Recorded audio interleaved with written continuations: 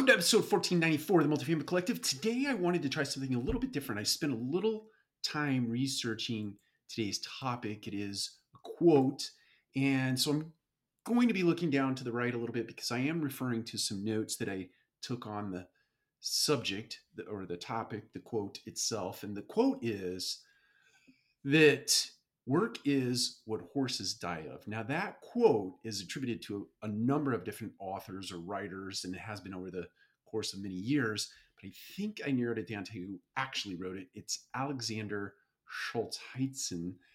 I probably mispronounced that, but he was a Russian novelist back in the early 1900s and actually won a Nobel Peace Prize in Literature in 1970. But I thought it was an interesting quote, and as I unpacked it a little bit, it's, you know, if you take it at its face value, I think the quote implies that work is a way to is a quick path to death. It's a quick path to the grave.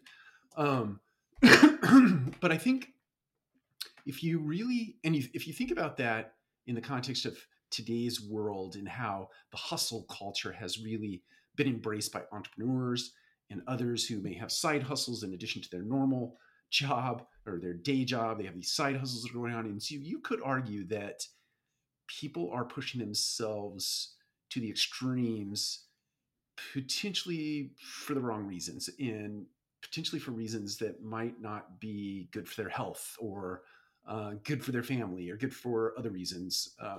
So I think that it's good to acknowledge that burnout is a real thing. That is something that comes on, I think it comes on boom in the minute, but it is a slow groundswell of activities, lack of sleep, lack of good nutrition, too much focus time on individual topics, or too much focus time on a broad set of things that never come to fruition, never come to an end.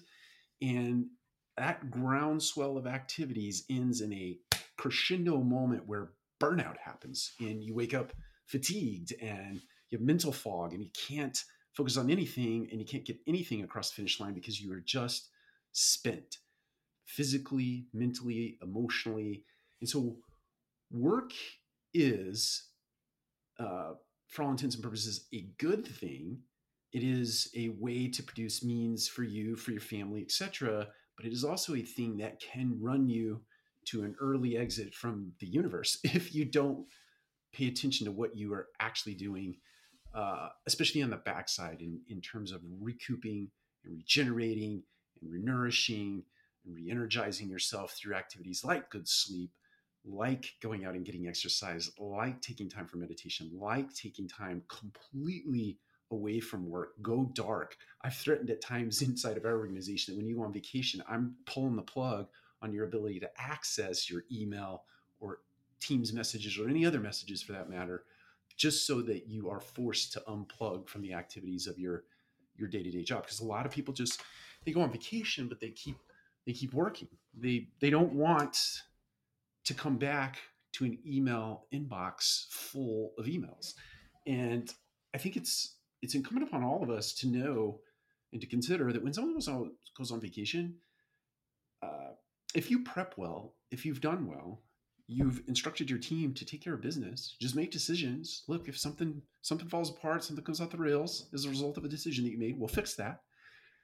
But your team makes a commitment and an intention not to send you emails when you're on vacation.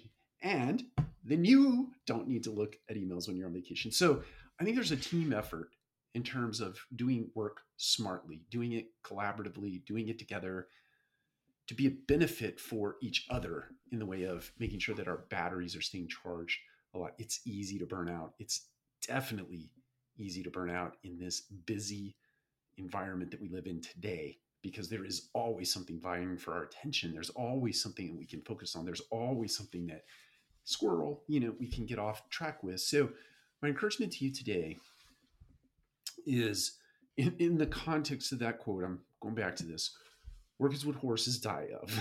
It is something to really pay attention to. My encouragement to you is to pay attention to your energy levels, pay attention to your attitude for the people that you show up for. Are you displaying a good attitude? Do you have a good attitude? Are you being short and snippy?